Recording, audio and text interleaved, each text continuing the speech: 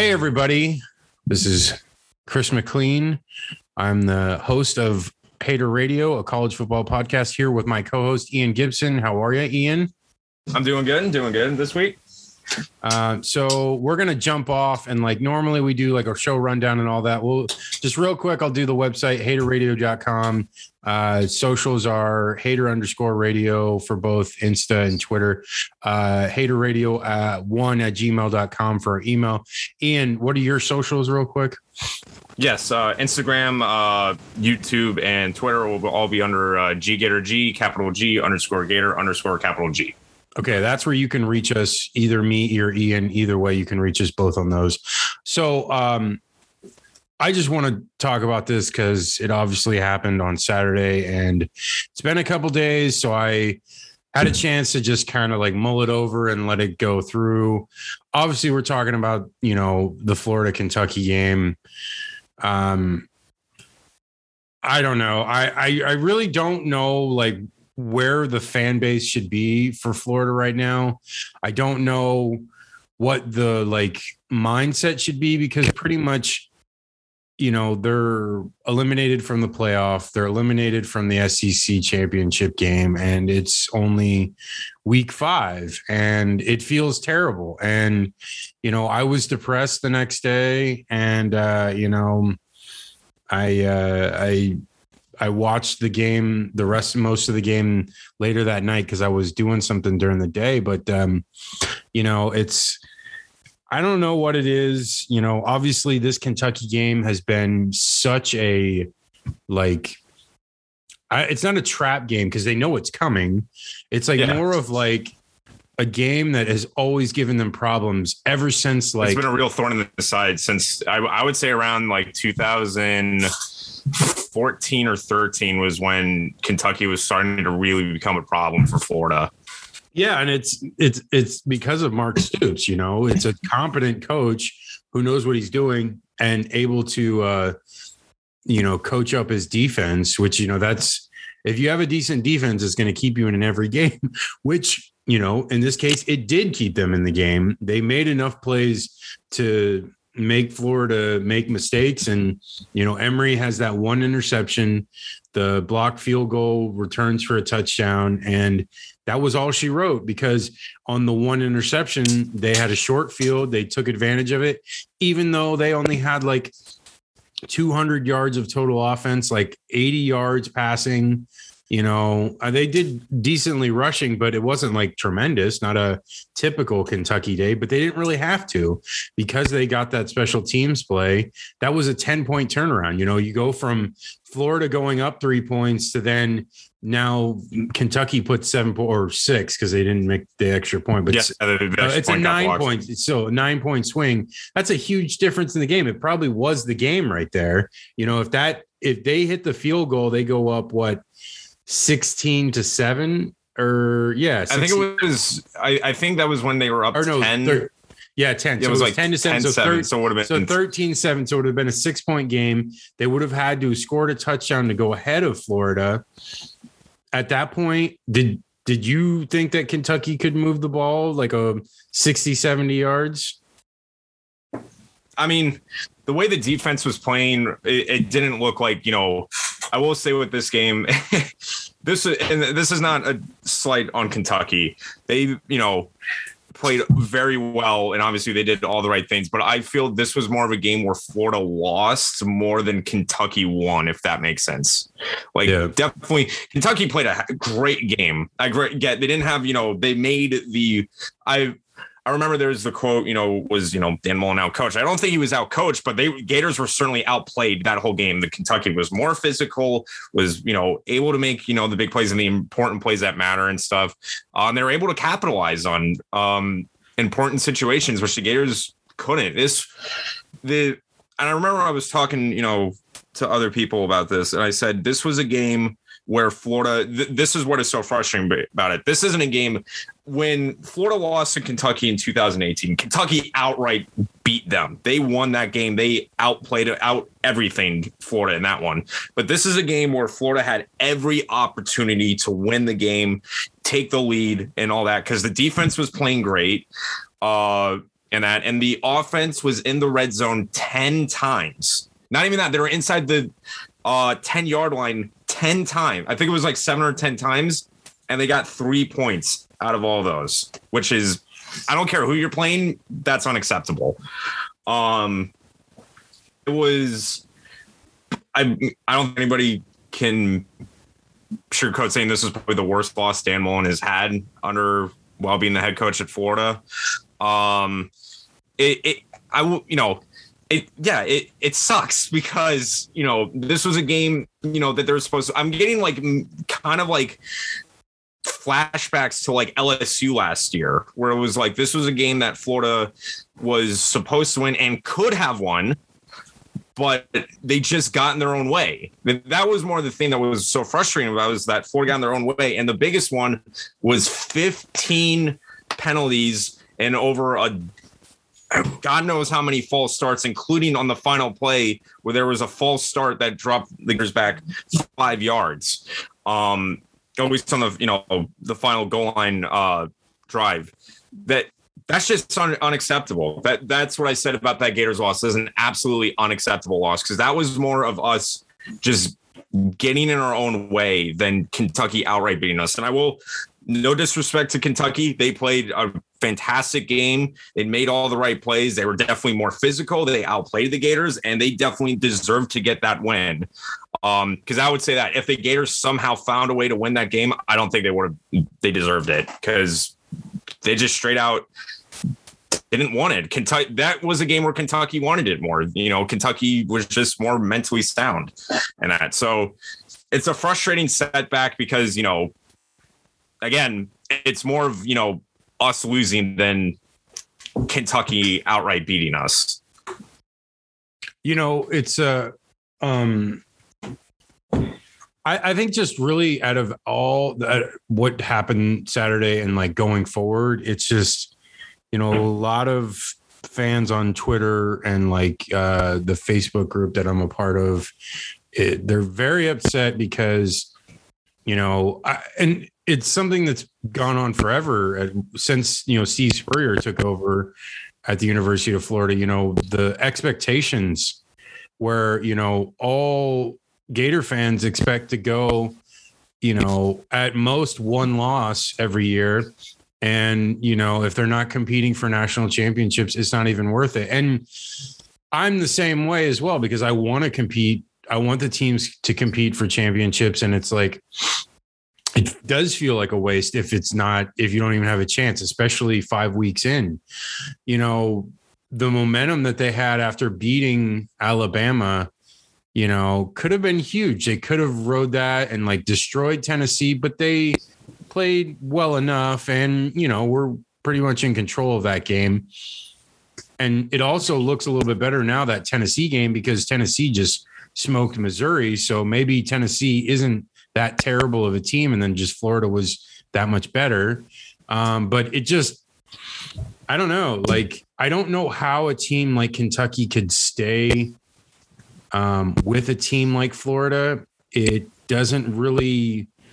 Well, I explained how it's Florida got their own way. I mean, just it really was the special teams play, and it was the pressure on defense that they got, and they took away things that Emory could do. I know I've heard analysis where it's saying that Emory didn't throw. I think he threw one 20-yard ball, 20-yard plus ball, and like they didn't throw deep, which is like you gotta. Like, if you're going to move the ball on teams, you got to at least present the possibility of throwing deep.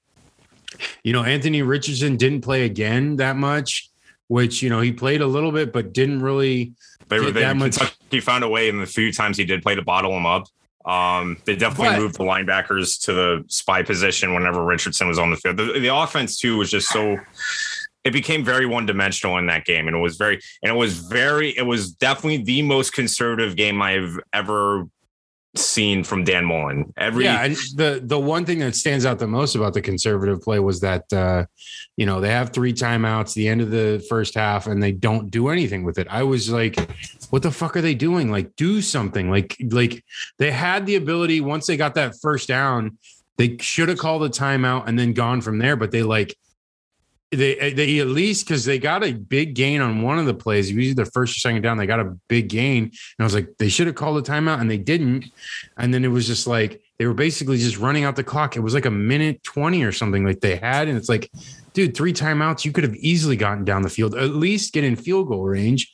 And they didn't even do that. And like, if you think about that, if they had gotten in field goal range, hit that field goal, then it's like, I don't know, it just sets up for more success for the game if you score there, and they like didn't even try, and that's really ridiculous. And then no, but I did notice like when Anthony Richardson was in, he did have some decent success, and they got him then into like a 3rd and 8, and he it was an offsides call, and he skips the ball to the receiver, and then the Dan Mullen takes him out and puts in Emery on like 3rd and 4 or 3rd and 3. And I was just like, why? Like, just keep him out there. Like, I don't know. We noticed that like the last couple of years where it was like, you know, Kyle Trask would be in, and then they would put in Emory Jones. And then it was like, you know, Kyle Trask would then come in on 3rd downs cold. And it was like, if you were just going to have that player out there, just keep having that one guy out there. Like, you know, if you're going to take someone out, take them out on 1st down. Don't take them out on 3rd down. It makes no sense when they're not even like out there, and then they're like hurried in and everything. And it's like, there's a chance for a false start or a delay of game. It's like, dude, just don't do stupid shit like that. Yet Dan Mullen continues to do that stuff. You know, the one thing that I heard a lot about was the false starts, that there was 8 fucking false starts, and you know, they kept going to the clap for their hiking situation, for their signal calling, and it was like, I don't know why they apparently didn't practice a silent count, because they never went to it, and they continued to do the clap to do the signal, and it never worked. You know, everyone was thrown off, and it really was like there was running backs that were false starting, and like no one was in rhythm. And like, honestly, that is a problem all throughout the offense, because if you don't have everyone in rhythm there, it's going to throw off, you know, how they're pass blocking and everything, and run blocking, and how they're getting into sets and are getting into the different plays and everything. So it was, I don't know. And he just didn't do anything about it. I just, some things with Dan Mullen, I just wonder. I know he's very smart. I see it in certain games, like that Alabama game. He, you know, to a T, was probably the best that Florida team could play, and he got them to play it in that, you know, and second part of the second quarter on in that game. And, you know, he is a like wizard with offense. And like, you saw how great the offense was last year with Kyle Trask. I mean, they scored so many points, but it's just, some things are just not his strong suit, you know. I don't know. It just seems like he's weak at some aspects. And then the other thing I've been hearing is like, you know, he just doesn't have the championship mentality of like, you know, pushing the envelope and going for the throat and doing the things necessary to get teams. I don't know. And I really feel like we need to see more of Anthony Richardson. I've seen enough of Emory Jones. Like I know Emory where he is. I don't think, you know, I don't know. Because I also just think about next year as well, because it's like, you know, this year is, you know, where it is, but like, I don't know, does Emory start next year? And then we're just doing the same thing again.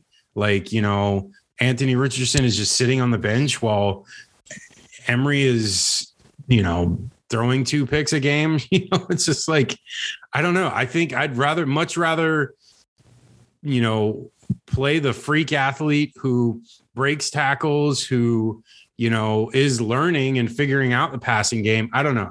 That's where I'm at with it. That's where we wanted to start with the show. Ian, do you have any more on this before we move on? You know, I have no problem saying that loss was on Dan Mullen, because it was. It's, you know, it's like what I said. It's, you know, it's frustrating because it's always frustrating. You know, these are the type of losses, you know, I've been a Gator fan my whole life. These are the losses that, you know, actually make me mad and upset. When we lose games where I can clearly see the team was better, like when we lost, you know, Alabama, those games, the times we've lost to Georgia the past couple of years, I have no problem saying, yeah, they were the better team. They outplayed us. We got outmanned. That's not a problem. But when it's a team, you know, again, not taking anything away from Kentucky, but that is a game we're supposed to win. We definitely do have a more talented roster. And you kind of just open the door for them. You were just asking for an upset when you play like that. It was by far the worst, sloppiest game I've seen under, you know, for the Gators under Dan Mullen.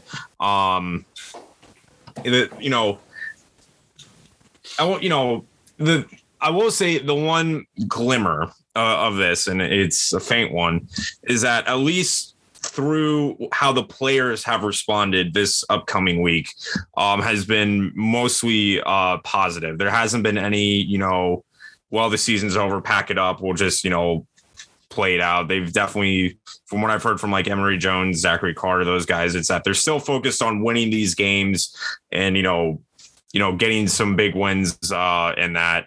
It's just disappointing because our expectations were, you know, being at that SEC championship, and it's not impossible, but it's really freaking hard now because you need Kentucky to lose 2 games. Then you got to beat Georgia and then hope to God Georgia loses another game, which the way it's looking and how that defense is playing isn't the most likely situation. And then your best bet is a literal hair. They play Auburn this week, so God hoping. One thing but it's like one thing at a time. So that's what I'll say about it. You know, the one thing is like the players, at least from what they've been saying of practice and stuff, it's been, you know, positive. They've moved on from it. They're not dwelling on it, which is good to hear. But, you know, and that's, I think the important thing is now it's like, well, it's over. You know, you gotta take your licks on the chin and you got to move on and you got to keep playing. You know, I get a lot of people want to say the season's over, but I mean, we still have a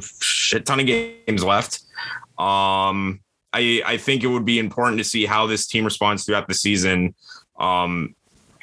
considering that, you know, the expectations have changed because, like I said, it's not impossible, but it's very daunting to go back to Atlanta. Other than that, you know, that's what I got to say. I mean, I was very upset and disappointed because, like I said, that was more of us, you know, getting in our own way than, you know, Kentucky, you know, beating us. And also for Kentucky, they had every right to storm the field.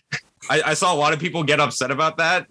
It was like, you know, the Kentucky fans, when you haven't beaten a team at home in like over 30 years, yeah, you have every right to do that. And especially against the top 10 team.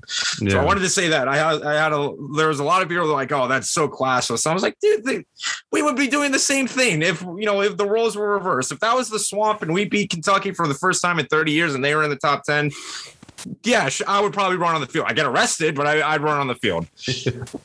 For sure. Yeah. And I just, you know, I am glad as well, like what you said with that, it seems like the players have moved on and like they want to make the most out of the season. And I think they still can, you know, they can still beat Georgia.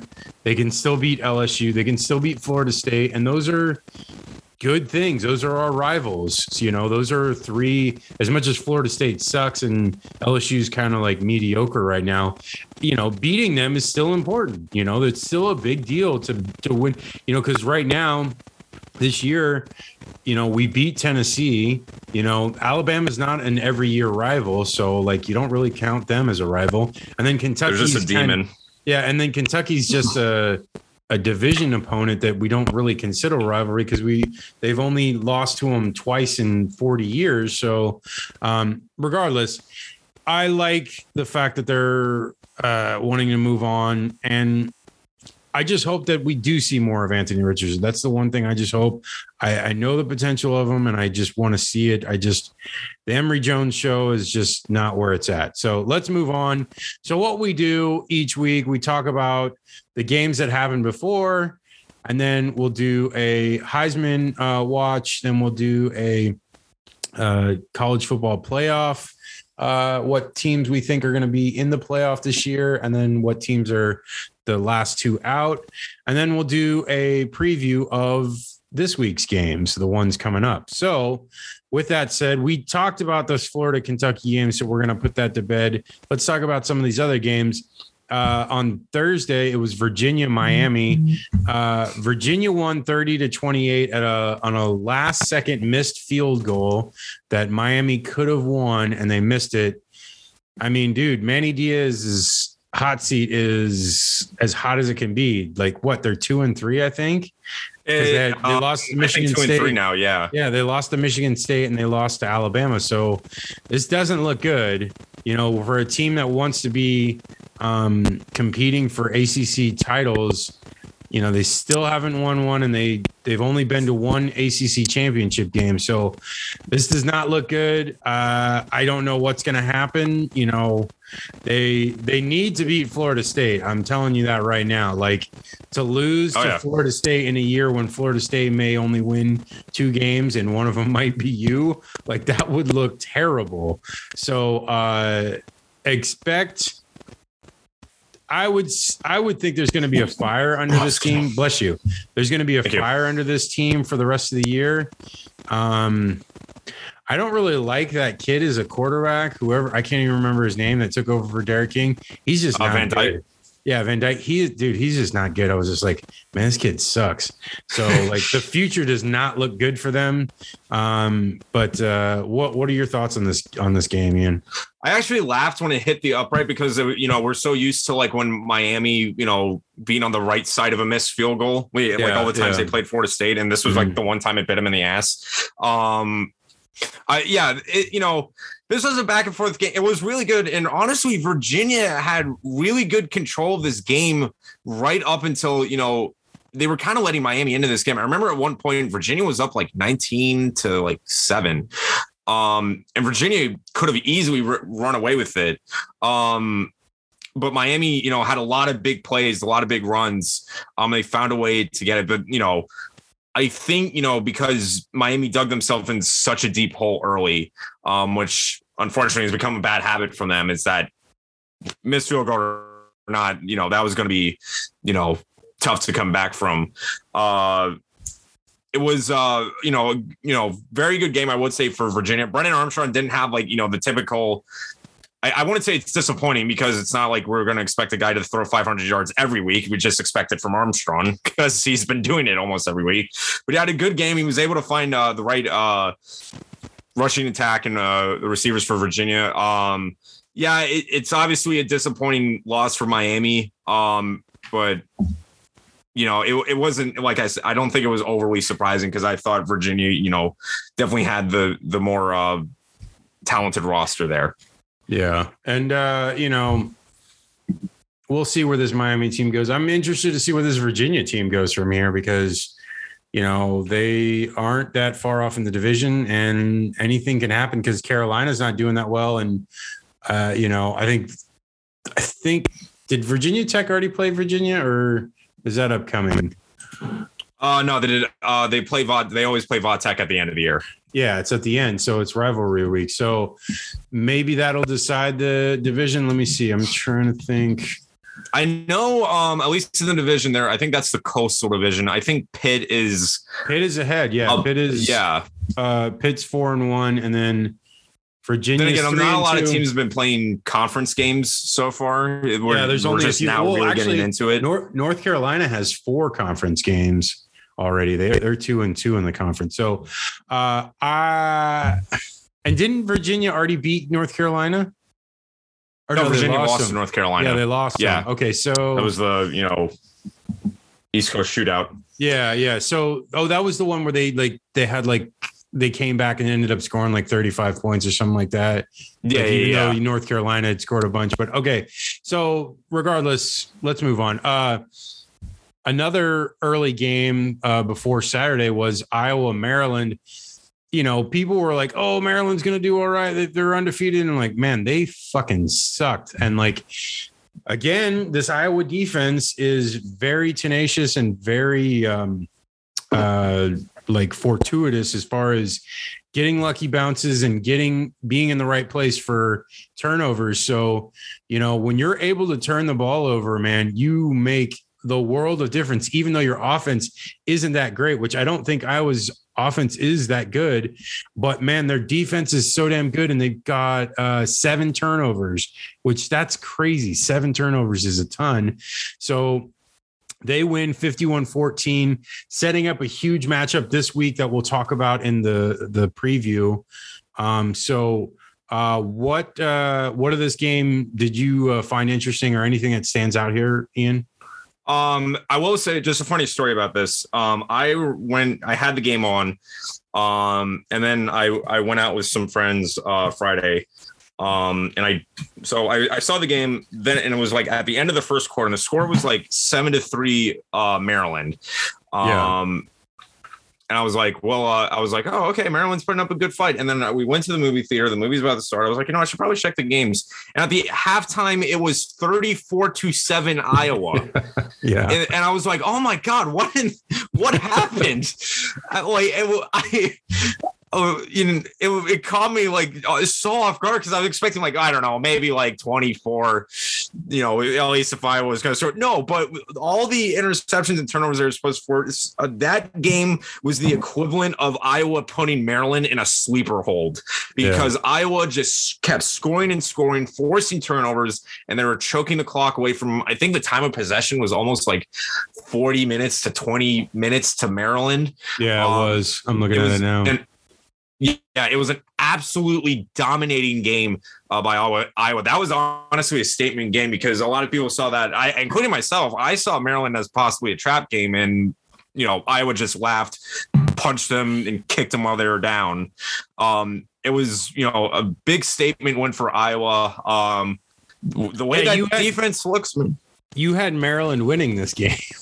Yeah, shows you how smart I am. No, I mean, dude, look what I did in the 2 SEC big matchups. I did terrible in both of those, so I don't blame you. The people that are listening to this and that followed college football, there is it's not an exact science, as much as me and Ian watch a lot of the teams and we're very knowledgeable and we have studied the sport and know tendencies about certain things and know what should happen and whatever. There's no way of us knowing exactly what's going to happen.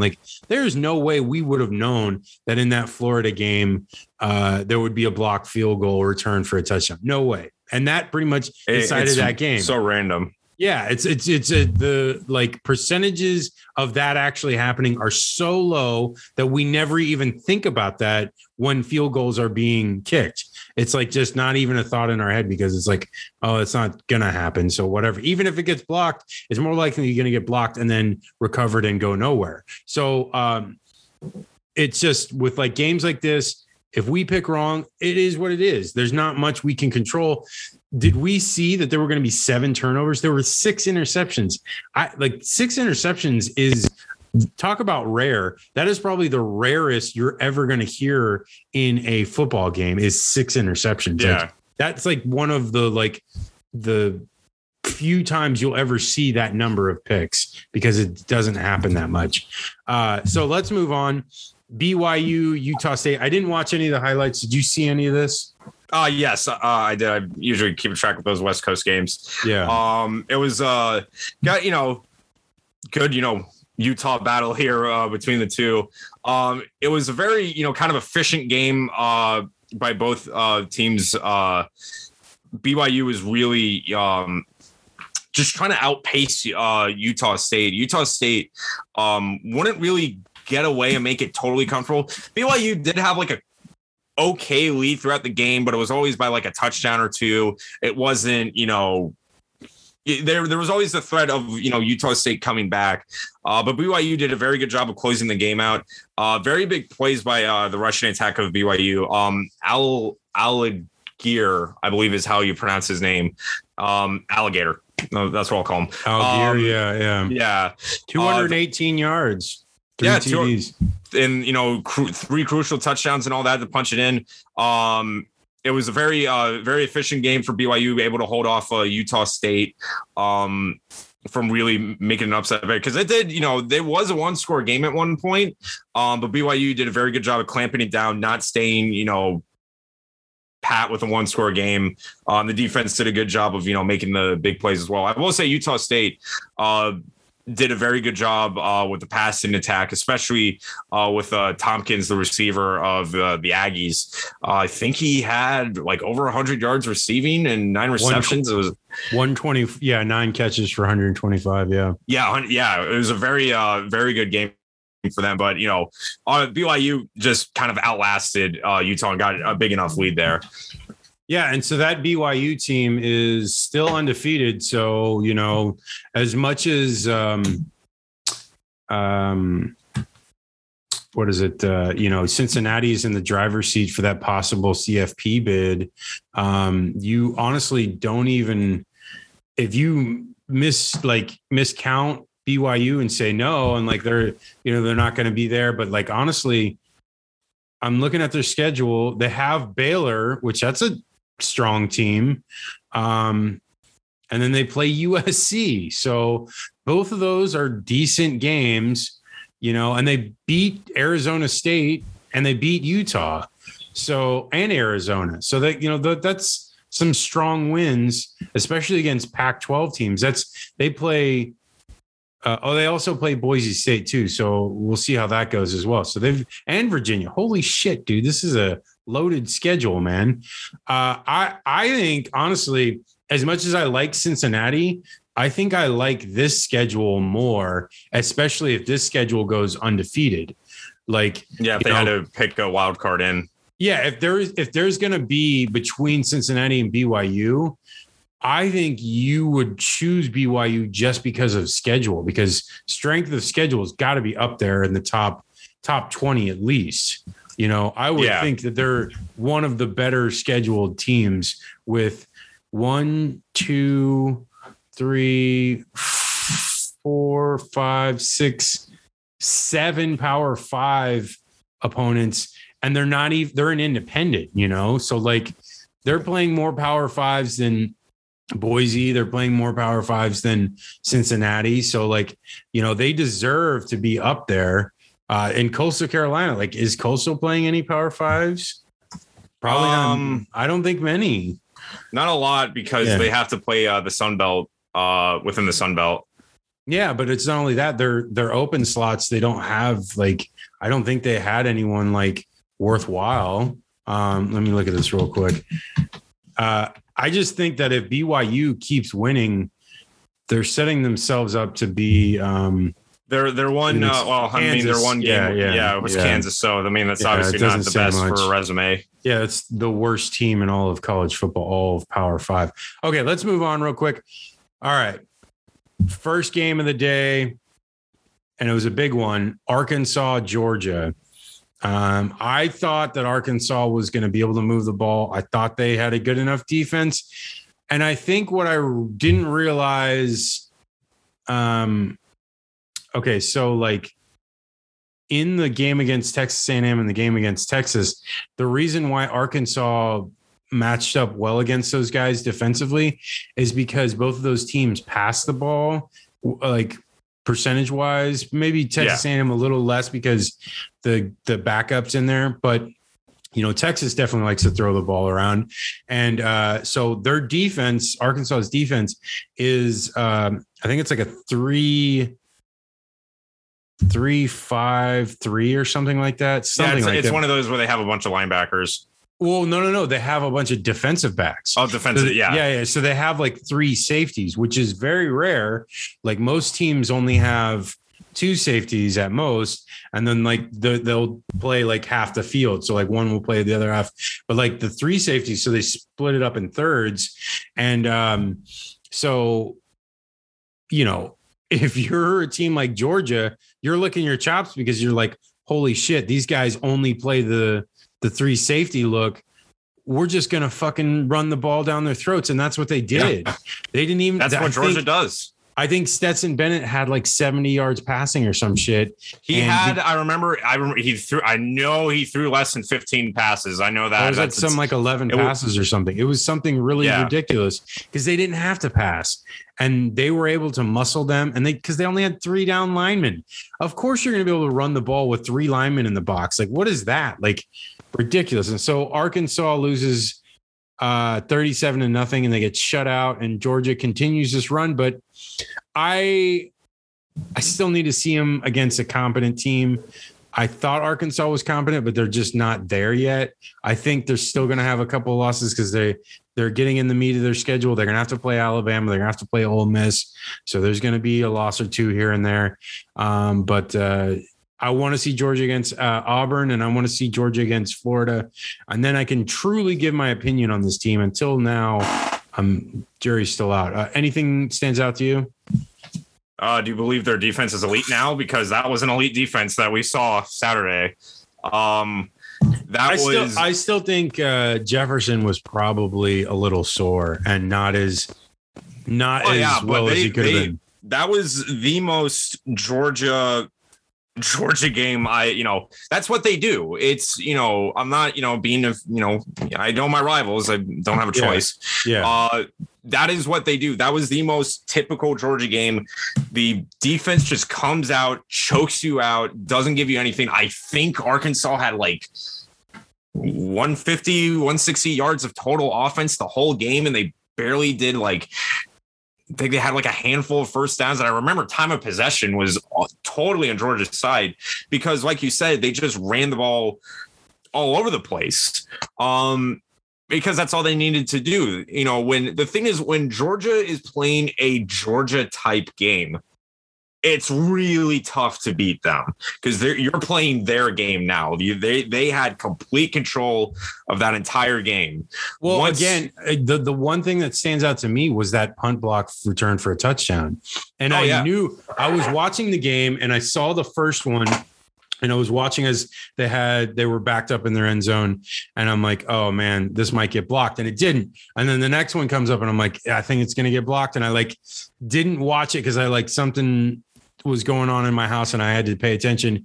And then I turned around and it was blocked. And I was, of course. And so that game went from a 14-0 game to a 21-0 game right then. And that's what was the difference, because really, once they were in control by 2-3 scores. Once you get down by 3 touchdowns to a team like Georgia with that defense, it is really hard. Because even before that, Georgia wasn't letting Arkansas move around a lot. There wasn't a whole lot of cohesion and movement. They did had a decent drive that was into Georgia's territory, and I think they missed the field goal. And so, that.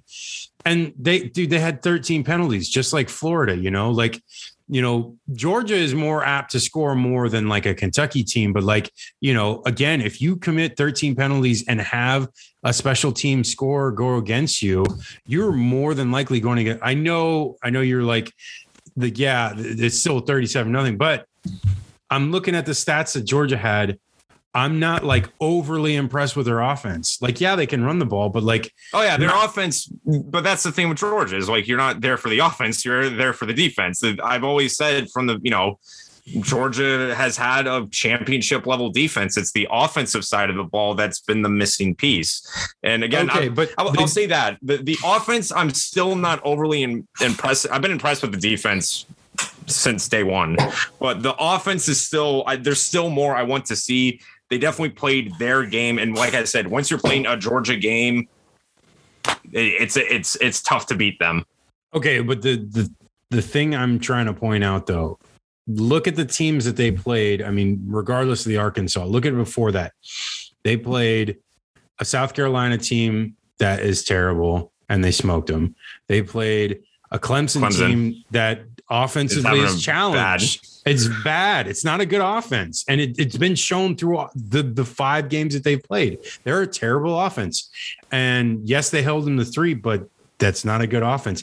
They played Vanderbilt, one of arguably the worst teams, one of the worst Vanderbilt teams I've ever seen. So I I know everyone wants to blow smoke up this team's ass because there's no one else out there right now. There is no one else doing decent. You know what I'm saying? But the problem is Georgia doesn't play anyone this year. They don't play Alabama. They don't play LSU. They don't play a strong Ole Miss team. They played Arkansas and they're going to play Auburn.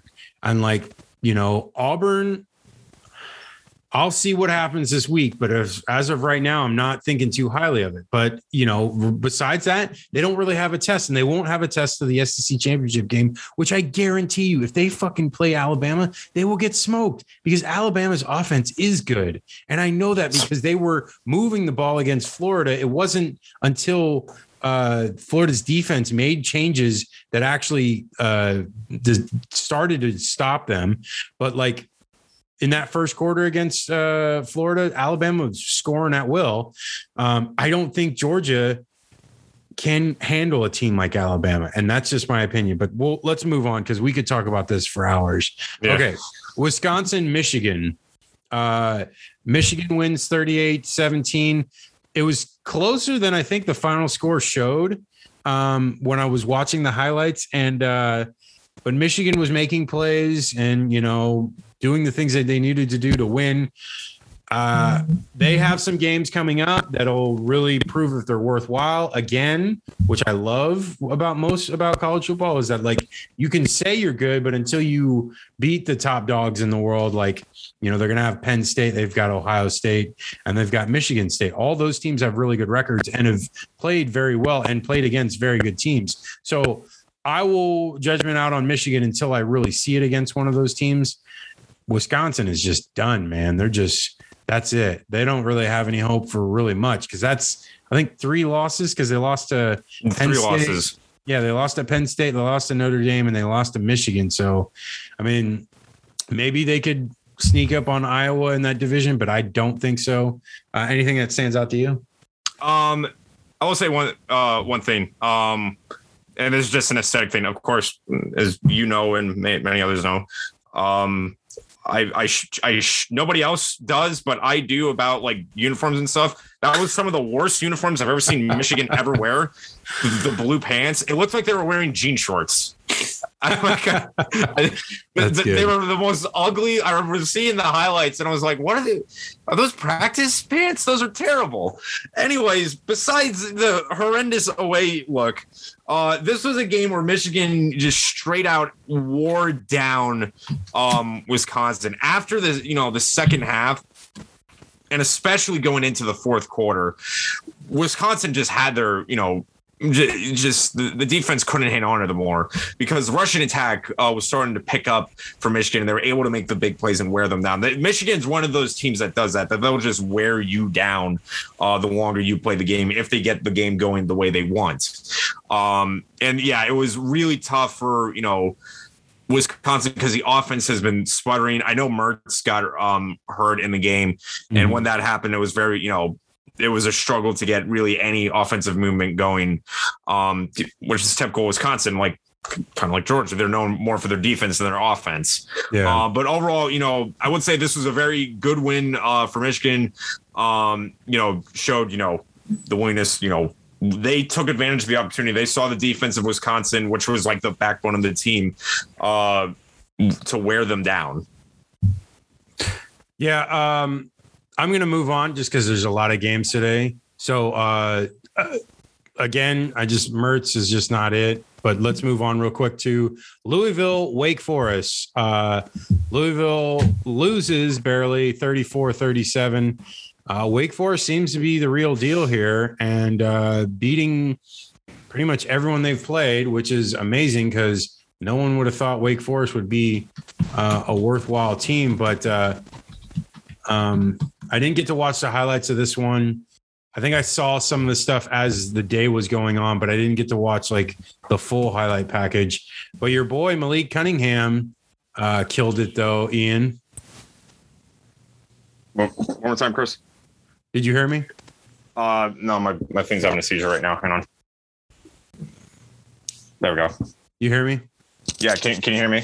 Yeah. Did you hear what I said? One more time. It was like sputtering for me. Oh, I was talking about the Louisville Wake Forest game.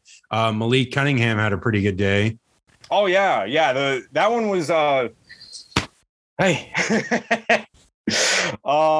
That was one of those, games I was looking forward to because, like I said, I do like Malik Cunningham and I do like the Cardinal offense, but the Wake Forest team is kind of like being that team to beat down. They just made the more important plays when necessary, and that one it was really a duel because I think both of the quarterbacks had over 300 yards total between the two. Very good game. Honestly, I thought this was like the game of the day because, both teams were very even. It was an offensive shootout. And I think both teams have over 500 yards too. Yeah, they both did. Yeah. And that, so it was very, obviously very exciting game. And it was very great to see at least a team like Wake Forest be able to hang on because I remember they kicked the leading field goal. There was like 2 minutes and something seconds left. But the way Louisville looked, especially with the way Cunningham was playing because they were making those big plays, they kind of was one of those things where they kind of left too much. You would kind of think they left too much time on the clock, but the defense was able to step up, limit Cunningham and making the big play. And that, but very good win for Wake Forest. Is probably honestly the best one of the year going forward. So overall good win and probably the game of the week. Yeah, and I'm looking at their schedule. They have 3 relatively easy games coming up: Syracuse, Army, and Duke, where they could be 8-0 coming into the home stretch, which their home stretch is actually quite difficult. They had North Carolina, NC State, Clemson, and Boston College. So that's going to be tough, and only 1 game at home out of those 4. So they have a chance, man, to make some noise and to really like try to get that division. As of right now, I think, let's see. Yeah, they're leading the division and, they'd have to beat NC State head up to really get that division. So in even like another loss wouldn't hurt them if they just beat NC State. So if they beat NC State, they more than likely will win the division. So crazy. I never would have thought that. Ian, are you still with me? Yeah, this damn thing.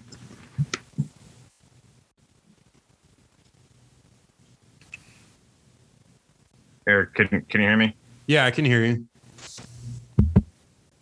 All right, hang on. I can see you again. Yeah, we're good. Yeah. Okay, right. So let's move on because that was we'll talk about Wake Forest when it comes time to and the meat of their schedule. So another big game, Alabama Ole Miss. Alabama just smokes them. Starts off super hot. I mean, Lane Kiffin was trying all those 4th downs and it just was not working. 42-21 Alabama wins. Alabama now securely in the driver's seat in the West. More than likely going to see them go to the SEC championship game. Ian, what do you think of this game? I remember I saw the pregame and they were talking to Lane Kiffin. And I remember the whole week, Lane Kiffin wasn't being like the prototypical, swagger, Lane Kiffin. He was dead set focused, wasn't saying anything. Hey, Ian, hang on a second. I can barely hear you. Can you hear me now? It's still low. Give me a sec here. Damn it. I heard something. Wait, talking in the mic? Eric. Yeah, I can hear better now. Yeah, I can hear better now. All right. So hang on. I got to try this real quick.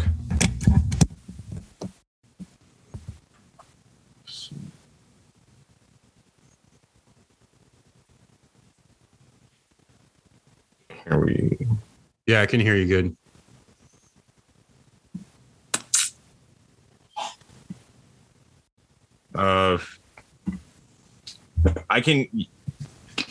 You can hear me, right? Yeah, I can hear you. So why?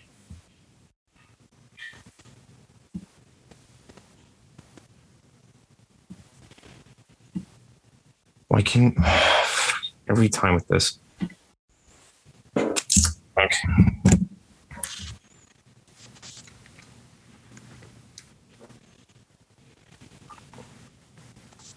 All right, how better? Yeah, I can hear you. Okay. All right. Yeah, this I don't know why it's been doing this. No worries. Okay. But anyways, from scratch. I saw the pregame of this I was watching the pregame on they had the CBS and they were interviewing Lane Kiffin. Lane Kiffin wasn't saying anything controversial or all that for the week. He was like dead set focus on we're going to beat Alabama. We're going to try to our best against Alabama, all that stuff. And I was like, okay, Lane Kiffin's, like you said, he's been maturing. He's saying the right things and stuff. And then he had to say, get your popcorn ready. And I was like, why did you have to say that, dude? Because I don't know if Nick Saban heard it. I'm going to assume he did, considering it's Nick Saban and he's like God in college football. So he hears everything. And I was like, that's a bad omen. And sure enough, Alabama just came out and flat out punched Ole Miss in the mouth. That was a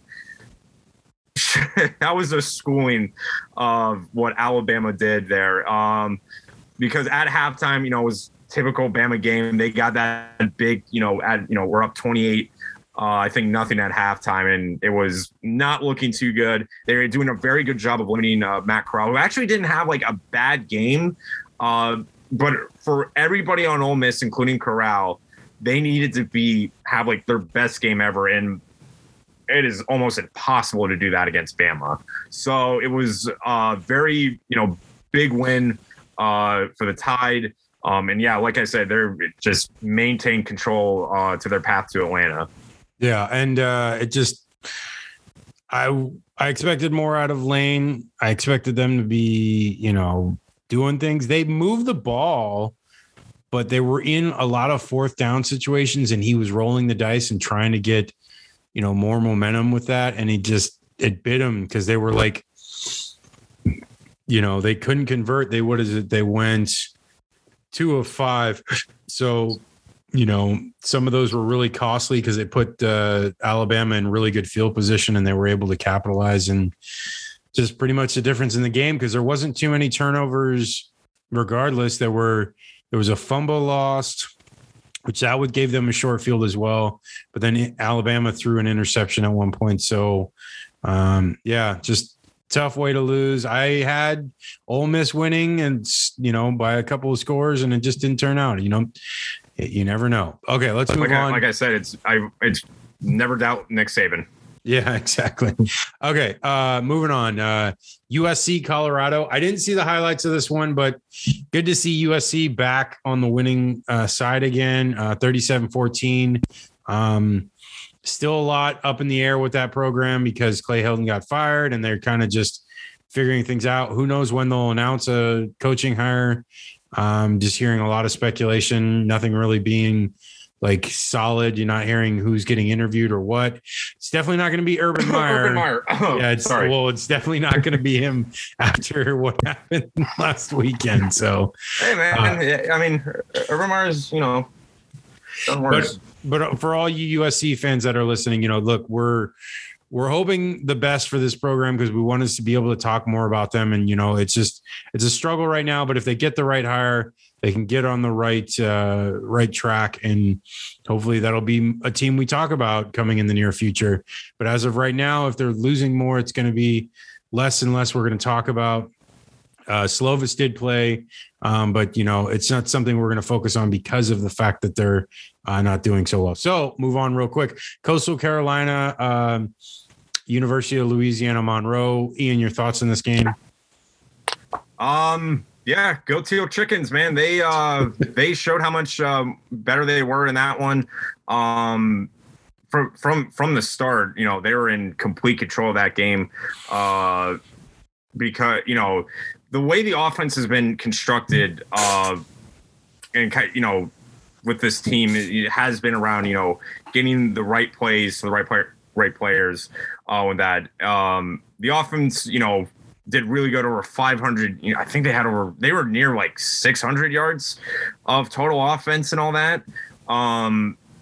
it was just that RPO thing was just confusing the Warhawks too much. And it kind of showed that Coastal just was just outmanned ULM Monroe. So good win for the Chanticleers. They move on. I know they play the Red Wolves this upcoming week, who's kind of been in the dumps of the Sun Belt, but it's, once again, very good one for them. It shows how impressive their offense can be. Yeah, and we'll get to see more of them coming up, and they go undefeated. You never know what could happen. I mean, at least they got a chance at like a New Year's Six bowl, which would be really cool, especially for that program.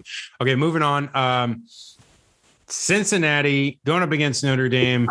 Cincinnati with a huge win, 24-13. Ritter had an amazing game. The fact that, Notre Dame, is this storied program, and, Cincinnati is seen as like a bit of an upstart, even though the last several years they've been right there with a lot of teams. They were basically in control of this game. They were up 17-0 at one point. Notre Dame came back a little bit, but, for the most part, Cincinnati was the better team. And, I don't know. It's potential, win like this, a top 10 team that they were going up against when it happened. Now Cincinnati is number 5 in the country because of it. I don't know. Crazier things have happened, but if teams in front of them lose, Cincinnati could be one of those teams that end up in the playoff, and, a 1-game playoff. They may not win both the games, but they could win one playoff game, and that would be crazy if a team like Cincinnati gets in and wins a playoff game, because that would make things interesting. They would probably get blown out in the championship game, which everyone would be pissed about, but it still would be interesting, though. Yeah, it's I'm pretty sure I called this one. I think Cincinnati, with how they were playing, and how Notre Dame just wasn't really hitting their stride. What Cincinnati needs to do now is hope that Notre Dame goes off for the rest of the year, because that will be the best look for them, because Cincinnati thoroughly dominated this game. Were up 17-0 at halftime. They really didn't let the Irish get back into it. I remember it got close in the fourth quarter, but clutch touchdown by Desmond Ritter and the Bearcats to win it. It was actually, the score, doesn't really tell the whole story, but, Cincinnati got the big plays and made the necessary plays to catapult them to the win. So this is obviously biggest win of the season for the Bearcats, and it's one of the biggest wins for the program in the past couple of years. So overall, good win for Cincinnati. If there's any team outside the Power 5 that has a shot at making it, it is Cincinnati. But we're going to have to see how because if Notre Dame does just completely fall apart and maybe it was like a 5-6 win team, that loses a lot of luster, because that would be the best win they would have, because a lot of teams in the American Conference aren't at optimal level. I think the only other ranked team in the American Conference is SMU. Mm-hmm. And I think they're like in like the outside 20, like late 20s, like 22, something like that. They're around that range. So it's really up to that. And then, of course, they got to win the conference championship and all that. So that's the other thing, is Cincinnati can't sweep now. You have to win out now. You got your win against, that was their, the game they had circled on their calendar. Now you got to win out, win your conference, and hope for the best. Yeah.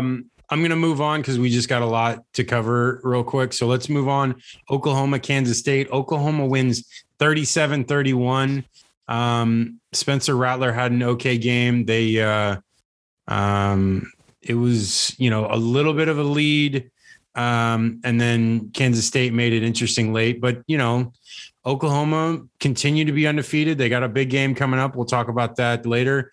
Anything that you want to noteworthy here, Ian? Oklahoma, I mean, again, Oklahoma, they gotta stop having these games where it's way closer than it needs to be. Because eventually it's gonna bite them. Yeah. They're undefeated right now, but you keep playing these type of games where you kind of fall asleep at the wheel, and let teams like Kansas, because obviously I think even Kansas State fans will agree, Oklahoma is the more talented team, but you can't, just expect a win walking in. And the more times you sleepwalk in the games, the more likely you're going to get, bit in the ass for it. So Oklahoma gets the win. It still hasn't been, I'm still yet to find like the thing to impress me from Oklahoma this year, because they've been shaky since the start against Tulane. Yeah, for sure. I mean, it's definitely been kind of I don't know. It's been in very blasé performance all year for them, but they keep winning. They've kept in front of these teams and been able to do just enough to win. They have a big matchup this weekend. We'll talk about in the look ahead, but let's move on. Ohio State beats Rutgers 52-13. I was surprised that this game wasn't closer. Ohio State like throttled them. There was basically, I think it was 45-0 or something like that. It was like that was something like it. I know something Rutgers ridiculous. Got a few points in the first quarter, but they were running away with it at halftime. Yeah, it was like they had 45 points by the end of the first half, and it was like, oh man, like this is ridiculous. Like this is out of control. So let's move on from that. There's not much really to talk there. Oregon, Stanford. We will talk about this because huge upset alert. I don't think we either had it. No, neither of us had it. Stanford wins 31-24 in overtime. This Stanford team is pesky. They'll beat teams every once in a while like this. And I remember, what was it like 10 years ago when like the Oregon Stanford matchup was like the big matchup in the Pac-12 North. And it was like always like appointment viewing. Cause it was, you had, what's his face? Luck. I can't remember his first name. Oh yeah. Andrew Luck. Yeah. Andrew Luck was there. And then like Oregon was really good because Chip Kelly was there. So it was like always these crazy games. And it was like, very strong Stanford teams back in the day. Stanford's kind of been like whatever the last couple of years, but still strong.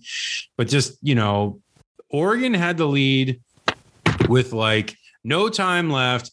They seemingly get the game to end.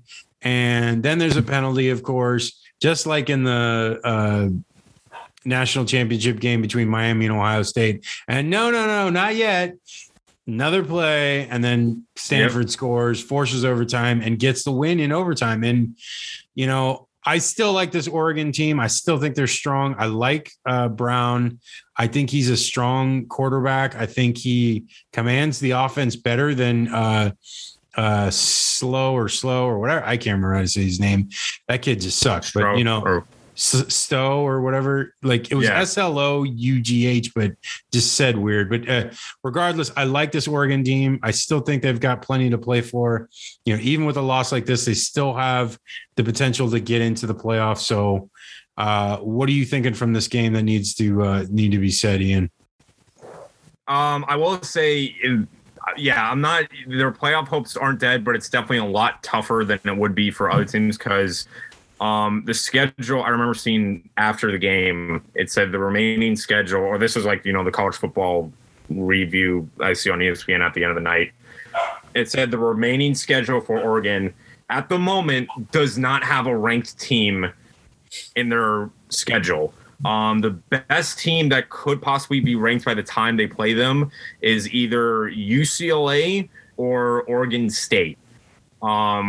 So if they could run the table and win those games, and they would still have that win against Ohio State. But now they need another win against a ranked team to really sell that they, the Stanford game was a fluke, and, they have to remain perfect for that. I agree with you. Oregon is, I still think, a good team. Stanford did a good job of, kind of bottling up the offense and all that. Dye didn't really have the game, were expected from him. They were able to keep him to over, under 100 yards, which is what was important. So it's a very, very disappointing loss for Oregon. Someone in Florida, that was a game they were supposed to win, regardless of, the controversy of the, the play.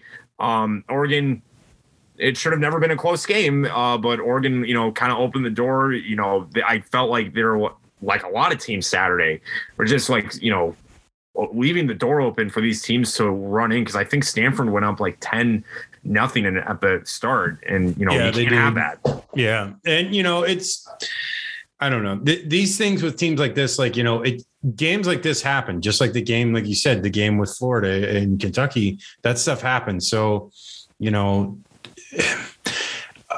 I think Oregon is going to be to the point, if Cristobal stays there and keeps stability with that program, that in like 2 years from now, stuff like this doesn't happen. But as of right now, they're going to lose some of these games every once in a while. So let's move on. USF SMU. I watched a good portion of this game, and I still like Timmy McClain. He's done well so far this year. I just think that they're like still learning how to crawl before they can run. And so they got to do a lot of things to get themselves right. I think there was a point, it was right before halftime. They drive down the field and 9 seconds left.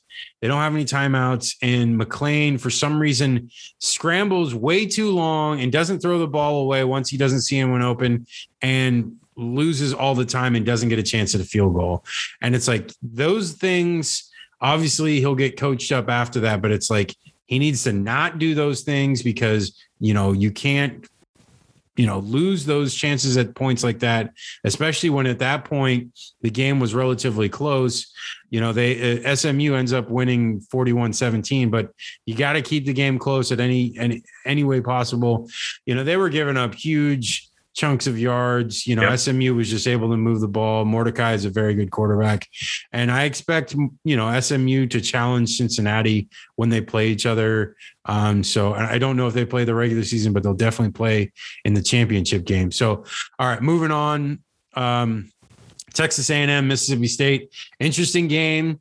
Mississippi State road team coming into, the Texas A&M's home field, Kyle Field, and they took it to them. They win 26-22, and I just don't like this Texas A&M team. I know that they love to overrate Jimbo. I know so many people think he's amazing. I'm not sold, and I don't think I ever will be. He had one magical year with Jameis Winston because they played one of the worst schedules in the history of a top team that goes on to be somewhat thought of, because they played nobodies that year in 2013, and they still even got to play nobody in that championship game because they got to play Auburn. And it's like, what? They lucked into that championship, and it's just, I don't really think highly of Jimbo. Regardless, Mississippi State able to move the ball, make the plays that they needed to, got the victory here. Your thoughts, Ian? I'm kind of starting to be on I've always did, my perspective was I did like Jimbo Fisher as a coach. I think he did a good job at Florida State maintaining that level, but he got lackadaisical after the national championship in 2013. But now I'm starting to kind of turn the corner where I'm like, is he really the guy for A&M? Because A&M is kind of at that position where a lot of Florida things are kind of thinking with us is, A&M is supposed to be, it's kind of actually exacerbated now, is A&M is supposed to be competing for the SEC West, and they've been, as you said, been hyped and predicted to, be that team to challenge Alabama. And now they might get passed by teams like, Mississippi State and Ole Miss. And it's making me think, because I do think losing the starting cornerback, because Calzada is just not the guy right now for A&M. It's pretty obvious. The offense just doesn't work with him, but the rest of the team, and especially the defense, got exposed against Mississippi State. Mississippi State, I've always said this with Mike Leach. I do really like him as a person and as a coach, but his offense is, I don't want to say one-dimensional, but it is predictable. They're going to, throw the ball around the yard. And they were able to do it and still, outscore Texas A&M. There was very, little protection in the passing game. Not a lot of, pressure on the quarterback and on the offense and all that. So it was that one kind of got me, because I thought Mississippi State people are starting to crack the code on Mike Leach and how the offense, works against the air raid against an SEC defense. Because I always said, when you play against an SEC defense, that is not even that. That's a completely different animal. So there's some things that work, and I don't think the air raid was going to work. It worked against Texas A&M. It shouldn't, but it did. Yeah, I really like Mike Leach. I'm so glad that he is in this conference. It makes Mississippi State relevant, it makes them some team to focus on. And a team like now only has 2 losses. Who knows what they could do the rest of the year. They just beaten LSU. They'd only have 1 loss, and they easily could have won that game. They just made stupid mistakes in that game to get them out of it. But I like what they're doing, and but we're going to move on. Okay, so Baylor, Oklahoma State. Oklahoma State wins 24-14, still undefeated. Mike Gundy having those Cowboys, right there in contention for this Big 12 championship. What stands out to you there, Ian? For me, that was, kind of your typical Oklahoma State, because now Oklahoma State has kind of been the place of the running back in the Big 12. Very good game from the rushing attack for Oklahoma State. I think they had over like 200 yards rushing. I remember the kid Warren. He had well over 100 yards. They just kept feeding him the ball, and he kept on getting some pretty important plays there. The passing attack wasn't there, but it was also good to see the defense of Oklahoma State was able to limit the passing of Bohan and kind of throw a monkey wrench into the rushing attack for Baylor. So overall, it was a good win for Oklahoma State. They do remain undefeated. I think they are leading. It's them and Oklahoma. I don't know. I guess they're technically tied for first. So whenever they play, when they play Oklahoma at the end of the year, that'll be a big matchup if it lines up the way it does. But overall, yeah, good win for the Cowboys. I like I said, I would just keep feeding them the rushing attack because it's shown to be working so far this year. Yeah, doing good things against decent teams, and they've a 5-0 record. So dude, I'm surprised because nothing was really even said about Oklahoma State coming into the season, and they've really stood out so far above the rest. I'm interested to see what happens with them. Their matchup against Texas will probably be deciding as well to see who is the other person against Oklahoma. But all three, those 3 will play each other, and we'll talk about the one coming up. But yeah, definitely, intriguing to see what happens with this Big 12 because 2 undefeateds and 1 with 1 loss. There's others with 1 loss as well, but I really think the 3 are Oklahoma State, Oklahoma, and Texas are the top teams. But let's move on. Penn State, Indiana. Man, I was way off on this one. I don't even know why I thought Indiana was going to win, but Penn State rolls them 24-0, just kind of does what they do. Their defense is really solid. They prevented Indiana from doing really anything, and Penn State rolls them. Anything that stands out to you? You were right. You had 27-7, so you were almost dead on with that score. Yeah, I just thought, Indiana just kind of spiraling. They don't have that, moxie that they did last year. And Penn State is kind of rolling here. Defense is doing the job, is, just limiting, making sure Penix didn't, make any of those big plays. And, the offense definitely filled in the role of getting those necessary plays to score. So good win for Penn State, a necessary win. Don't let they actually did the one thing other teams didn't, I guess, that Saturday was they didn't let an inferior team sneak up on them. Yeah. And Penn State, you know what? They're going to have a huge matchup coming up. So we'll talk about that in a little bit, but definitely a very good season so far for them. And we'll see where it goes. Like I said, they have the matchups coming up. So we will see if they truly are one of those top teams, if they can get in the playoffs. So moving on, Clemson, BC. Clemson beats Boston College 19-13. Close game, surprisingly close, but BC is not a bad team. They've done quite well. They beat Missouri. They've held their own this year, but Clemson, again, terrible offense, just just not doing what people thought they were going to do. And, whatever, I'm not going to talk too much about this one because, they're pretty much out of contention for the playoffs. So I don't really need to focus. We don't need to focus on what they're doing. Let's talk about Auburn LSU. Auburn, Bo Picks, otherwise known as Bo Nix, decides to have a good game and had some crazy plays where he was just running wild and then just throws up a prayer and his receivers pulled it down. So that play reminded me, remember when like Johnny Manziel against Alabama, like he hit the guy, the ball fluttered in the air, he caught it, ran around, did a bunch of circles, and then that's what that play reminded me of. So he's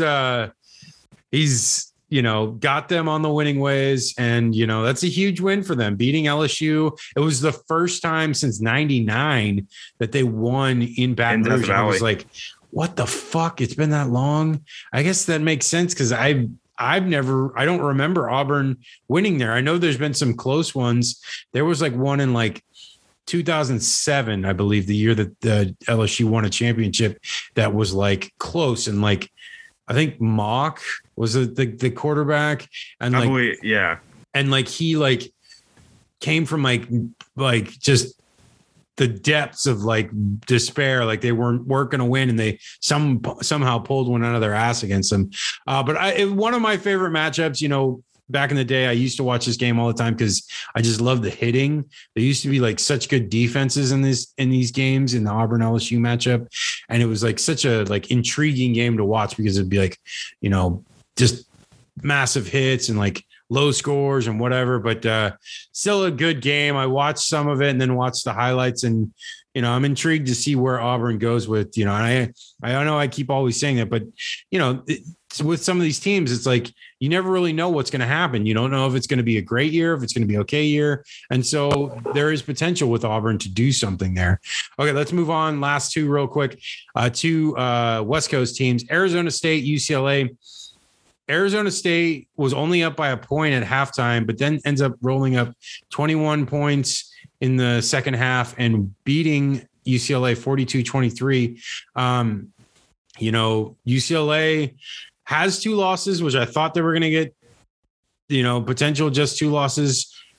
Can they win out the rest of the games? It is possible, but it's going to be very tough.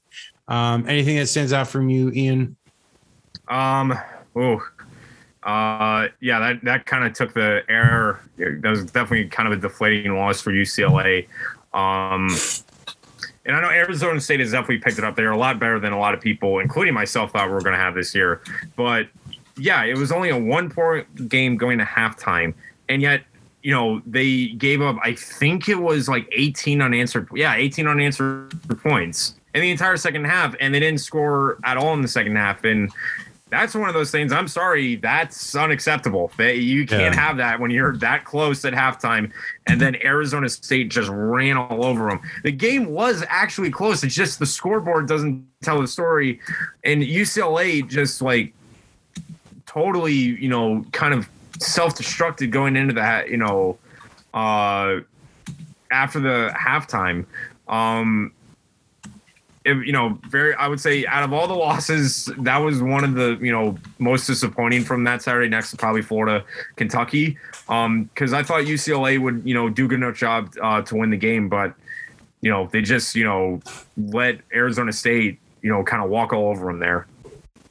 Yeah, I mean, it's disappointing because the game was at home and there was only 40,000 people there, which sucks that they can't get more people into those games. This is such a great stadium, and there should be more people at that stadium because the team is doing better, and you would think like attendance would go higher, but it's just kind of is what it is. But I still think they're on the right track. Even if they don't win 10 games this year, they'll still get like 8 or 9. And that's still a really good year for, the last 3-4 years, only winning like a couple of games, to get that many this year would be tremendous. So moving on, last game of what we're going to cover, Fresno State going up against Hawaii.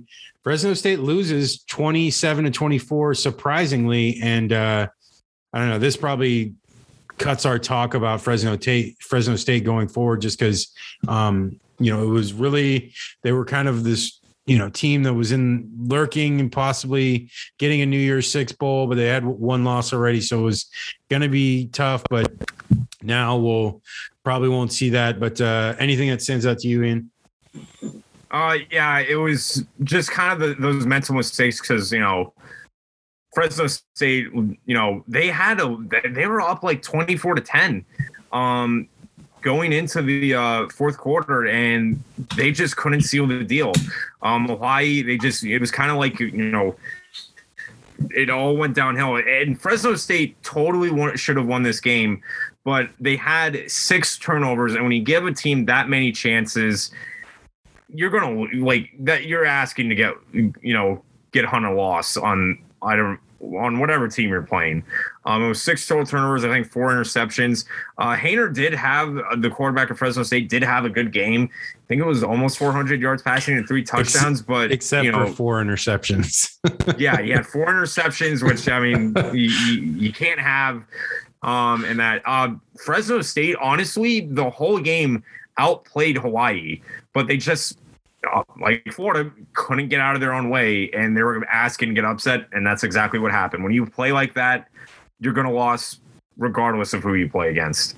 Yeah, so sad to see, but that is what it is. So that pretty much ends Haener's Heisman campaign. So going on, speaking of Heisman's, the 4 that I have so far from this updated list, I've got CJ Stroud, had a really good game against Rutgers. Desmond Ridder, obviously a huge game against Notre Dame. Matt Corral, still there because I like his numbers, even though he had a so-so game against Alabama. And, of course, Bryce Young. Bryce Young, undefeated team, number 1 in America, putting up solid numbers, continues. I don't see anyone else really outplaying any of those guys right now. There are some running backs that are doing quite well. Bijan Robinson for Texas. Yep. And then that's what I have on mine. Yeah. And that's, I think so. Is there another one you have besides Bijan? Besides Robinson, the one I do have is kind of an old favorite. I'm putting Kenny Pickett back into the Heisman conversation. He had a fantastic game against Georgia Tech. Yeah. I know he threw for 4 touchdowns and nearly 400 yards. And somebody mentioned this, and I'm going to knock on wood here. He almost has 20 touchdowns and only 1 interception. That's a huge, really good split good there. Yeah. I would definitely put Kenny Pickett into the conversation there because that's a fantastic start to the year. Yeah, and I like Pickett. I mean, he's probably the reason why Pitt has done so well. And, if he could just get them to convert all these red zone possessions, which they've had trouble over the years, but if he keeps doing what he's doing, you could see really good numbers out of him, and you never know what could happen because this year is a crazy year, and it's like that 07 year. It's very similar to 07. So let's move on. Speaking of playoff teams, I'm going to have my first 2 out, which are Penn State and Oregon. Who are your first 2 out? Or last 2 out. Sorry. Last 2 out. For me at 5 and 6, I actually have a couple of Big Ten teams. I have Michigan at 6 and Penn State at 5. Okay. So the top 4, I've got Cincinnati, Iowa, Georgia, and Alabama. Who do you got? Cincinnati, Iowa, Georgia, Alabama. Great minds think alike. Yeah, that's about right now because it potentially – I don't know what's going to happen with this Iowa team. They have a lot of tough games coming up. So can they keep that luck going? Can they keep a lot of turnovers? We'll see. We'll talk about that coming up. So let's get to that. Okay. So now time for the week 6 look ahead.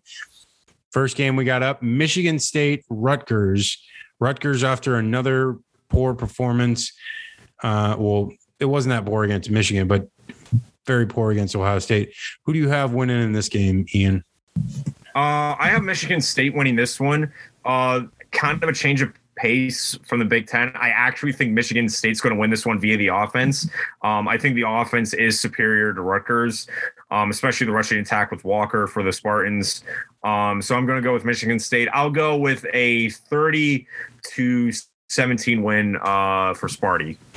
Yeah, I'm going 34-20. I think that Michigan State has really done quite well this year, kind of like an undervalued team. I mean, like, think about it. Over the year, like, they've had some solid wins. They went on the road and beat Miami. They beat Northwestern already. Like, kind of a team that no one's really talking about. Like, do you hear much?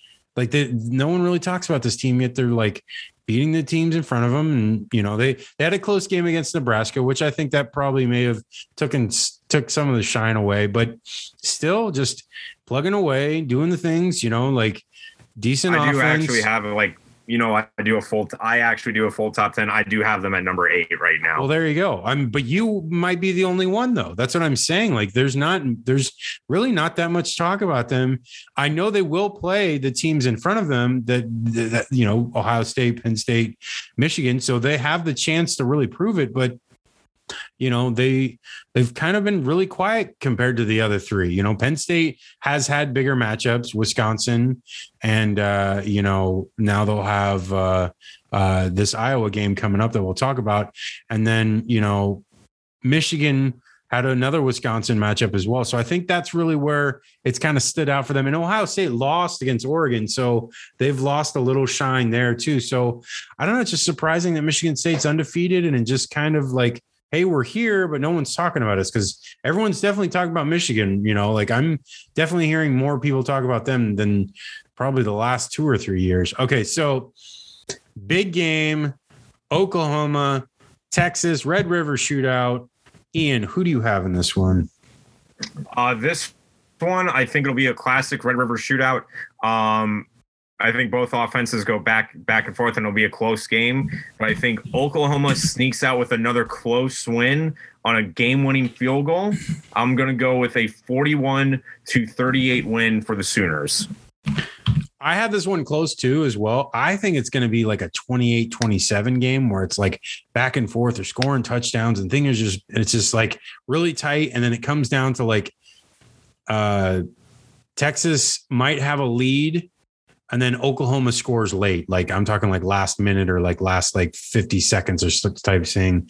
So it's going to be close. I think it is. And you're thinking it as well. So I think we both think it's going to be a close game, regardless of who wins. We think it's going to be close. So speaking of these two disappointing teams from last week, but chance to redeem themselves, at least one of them is going to redeem themselves.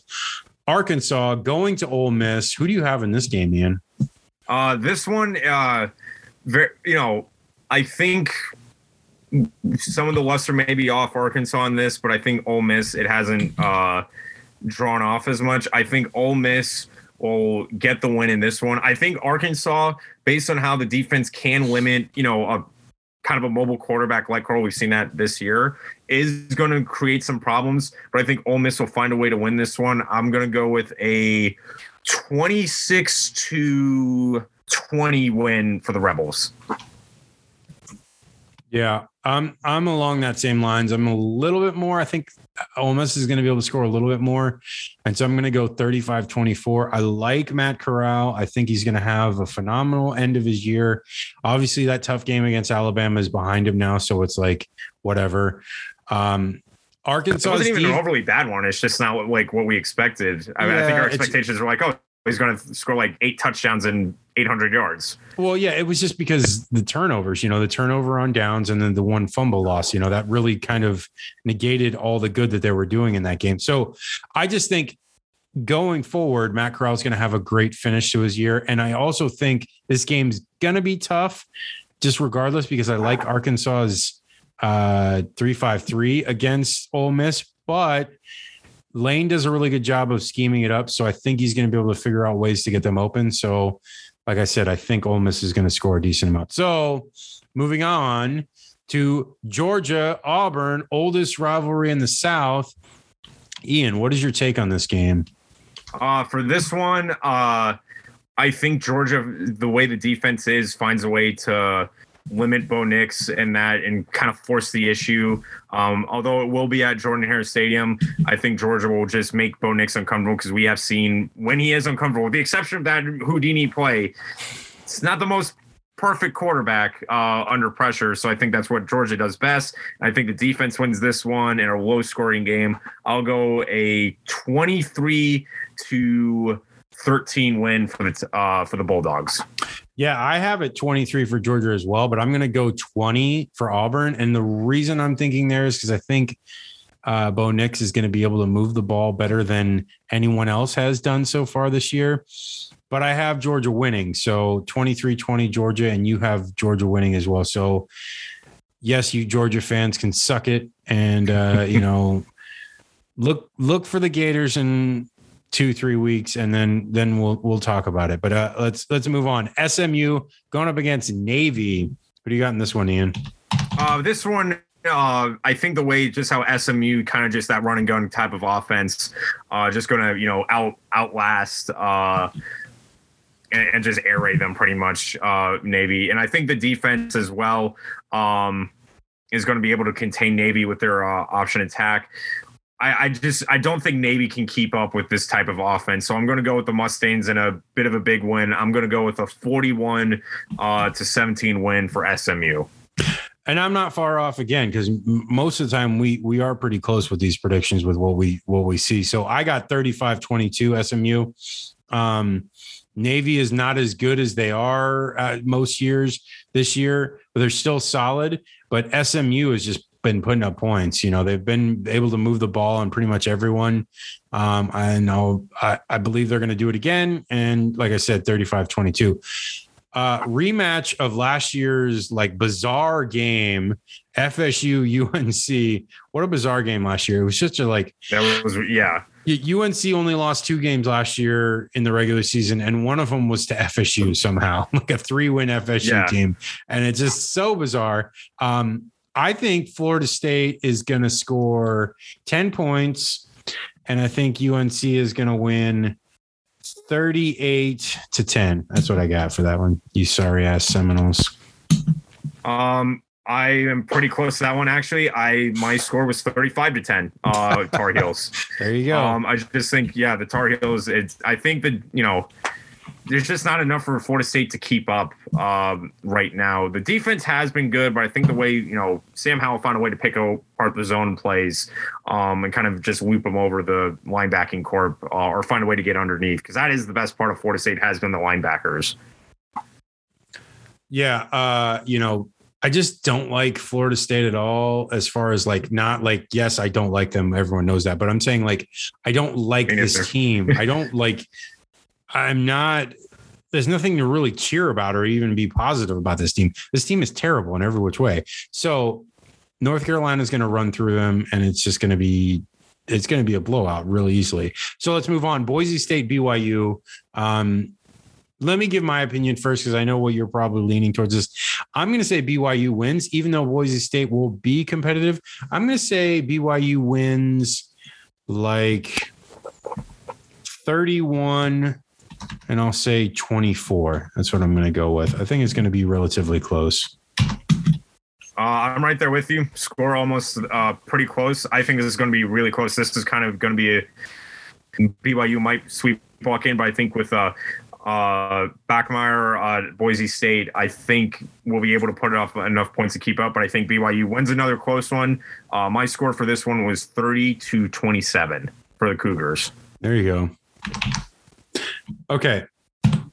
Big game of the day. Probably where game day is. I don't know for sure, but I'm almost positive they're there. No, they're actually, I was going to say the absolute joke about this game is that College Game Day isn't going to this one. They're going to the Red River Shootout, which I get. Okay, I get.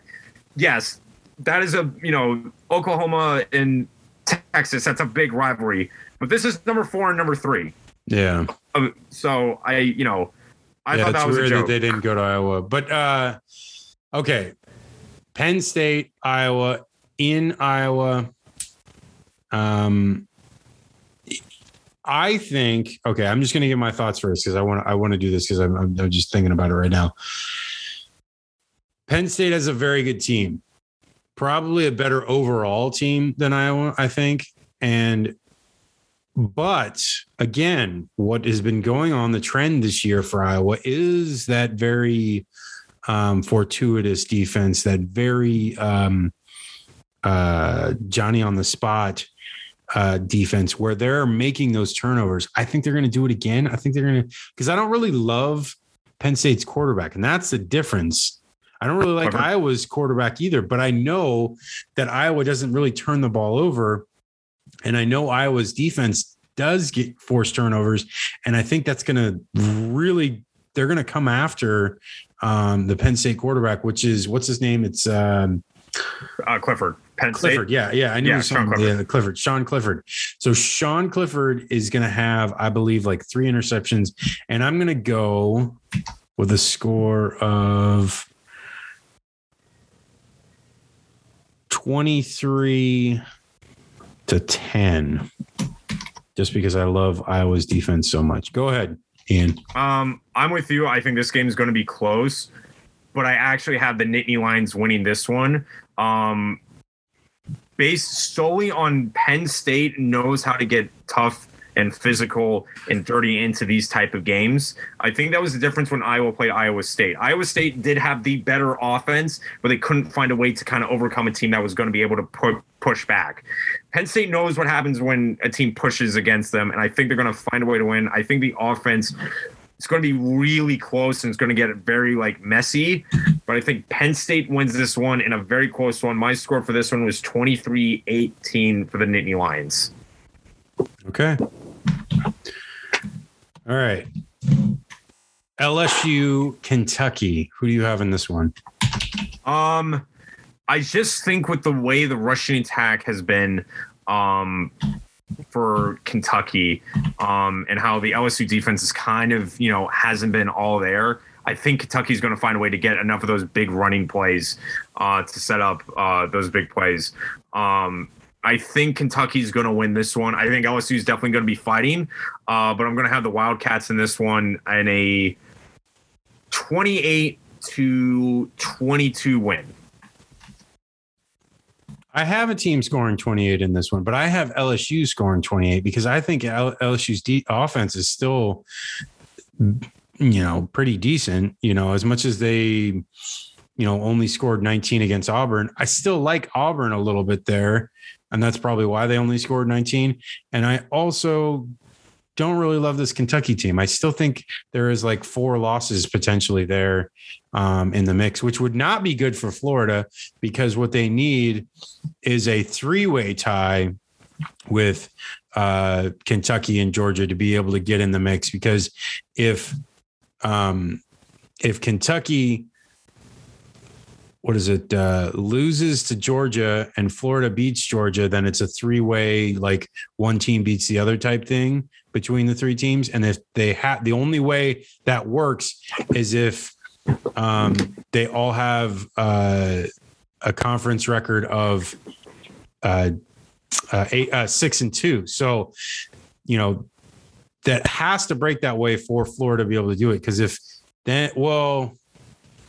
actually, no. Because if Florida ties with Georgia, say they both have 2 conference losses, then Florida would go over them. I guess that doesn't matter. So if Kentucky has less losses, it depends on if Florida beats Georgia and Kentucky loses a couple. I still think Kentucky can lose 4 games. They play LSU, they play Mississippi State, they play Georgia, and they play who was the other one? Tennessee as well. I still think they could lose at least 3 of those 4.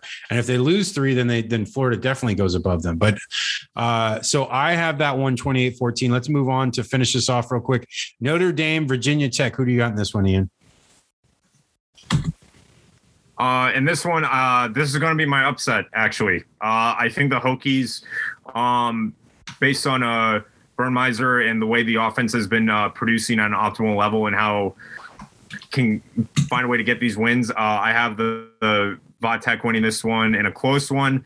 Not good news for Cincinnati, but I have Vatech winning this one 28-21.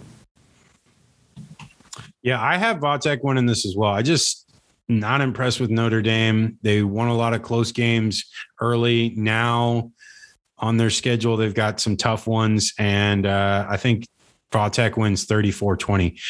Moving on Speaking of that Michigan team, we were talking about them earlier. Michigan going up against Nebraska. Is this a game that Nebraska sneaks in and beats a top 15, top 10 team? I believe they're top 15. Are they top 10? They're in the top 10 now. Yeah. Okay. Yeah. So does Nebraska get a signature win under Scott Frost? What do you think, Ian? No. I just think Nebraska just has too many flaws compared to Michigan. I think Michigan has found a system of, the running game has been very good this year for Michigan, and Nebraska has had a really tough time of limiting that. I think Michigan will win this one. I want to call it a blowout, but I think Michigan will win this one maybe by 2 touchdowns. I'll go with a 31-17 for the Wolverines. Yeah, I'm going 23-20. I think it'll be closer because it's in Nebraska. So, there should be some, actual passion from their fans, unlike Rutgers, not Rutgers. Sorry, it was Wisconsin. Some reason that game just didn't seem like there was that much passion, but I guess it was just because, Michigan kind of controlled that game. But regardless, I think it's going to be close. I think that Scott Frost is going to coach them up in this one. And there's potential that it could be an upset, but I'm going to say it's going to be close and Michigan still prevails. Okay. I'm going to do this score next. Texas A&M, Alabama. Again, I'm not the biggest fan of Texas A&M. I don't think highly of them. I don't think highly of Jimbo. And I got Alabama rolling 48-13. What do you got in this one, Ian? I'm with you on this one. I think Alabama just runs away with it. I just think there's just more talent on the other side and better cohesion. So I'm going to go with the Tide on this one. I'll go with a 42-20 win for the Crimson Tide. Okay. Moving on. Last 3. These are Pac-12 games. Utah going up against USC. Who do you got in this one, Ian? This one I actually have Utah winning this one. Kind of an upset pick. But I think Utah, based on the quarterback play of Brewer, the transfer from I believe he was the transfer from Baylor. They've done very good this year, and I think the defense as well of Utah has been pretty impressive. So I think they get a bit of an upset win against USC. I think it'll be close, but I got the Utes winning this one. I'll go with a 30-24 win, Utah. I like USC in this one just because I haven't seen much out of Utah as far as like good wins this year, and I've seen some relatively soft losses. So I'm going to go with 28-20. I think USC, I don't know. It's really tough when you lose your coach in the first 3 weeks. It really is. I don't really know how you recover. I don't even know what you do. It's really kind of, I don't know. I wish they wouldn't have done that. They should have just let it play out. But regardless, they just had the latter part of the season. Yeah, they just had enough, and they were just tired of seeing him win games that or lose games he shouldn't. But so I got USC winning 28-20. Okay, this next one, it's Arizona UCLA. I'm going to say UCLA bounces back, and I'm going to say UCLA wins 31-22. Who you got, Ian? I'm with you. I think UCLA actually scores more. This kind of a layup game for them, at least it should be. So I'm going to have the Bruins winning this one 38-7. There's just way too many problems on Arizona's side of the ball to really limit this kind of attack. And last one, Arizona State, because we got to talk about them because of the fact that they're doing so well and just coming out of, I thought, honestly, because of the issues with the NCAA, I thought that Herm Edwards was going to get fired. I thought there was all this turmoil and like things were going to go south for them quickly, but allegedly nothing is going to happen right now. So they're just keep moving along, and they're not a bad team. They've got some talent on the team. So I'm going to say Arizona State wins this Stanford game. I'm going to say they win 35, and I'm going to say Stanford 22. No, I'm going to say 23. What do you got, Ian? For this one, I have Arizona State winning this one, mostly because the defense of Stanford has been they did a good job against Oregon, but other than that, it's been a bit up and down. They've been giving up a lot of yards. So I'm going to go with Arizona State this one. I'm with you. I'm going to go with a 38 You know what? 45 to 25 for the Sun Devils. Smoking them. Okay, that's it, everyone. That is the show. A ton of good games. Not as many as last week. You know, we were blessed with a lot of good games last week. Still a decent amount of good games this week. We're not going to talk about Florida Vandy because obviously that's going to be a blowout and whatever. But, you know, obviously I was depressed about Florida losing and it really sucked. But you know what? Got to move on. Got to keep going. Ian, what are your socials real quick before we leave? Yeah. YouTube, Instagram, Twitter, GGatorG, capital G _Gator _capital G. And you can reach us at haterradio.com and also at hater_radio for both Insta and Twitter, and haterradio1@gmail.com. I am Chris McLean. My co-host is Ian Gibson. That is all, everybody. We'll see you next week. Take care.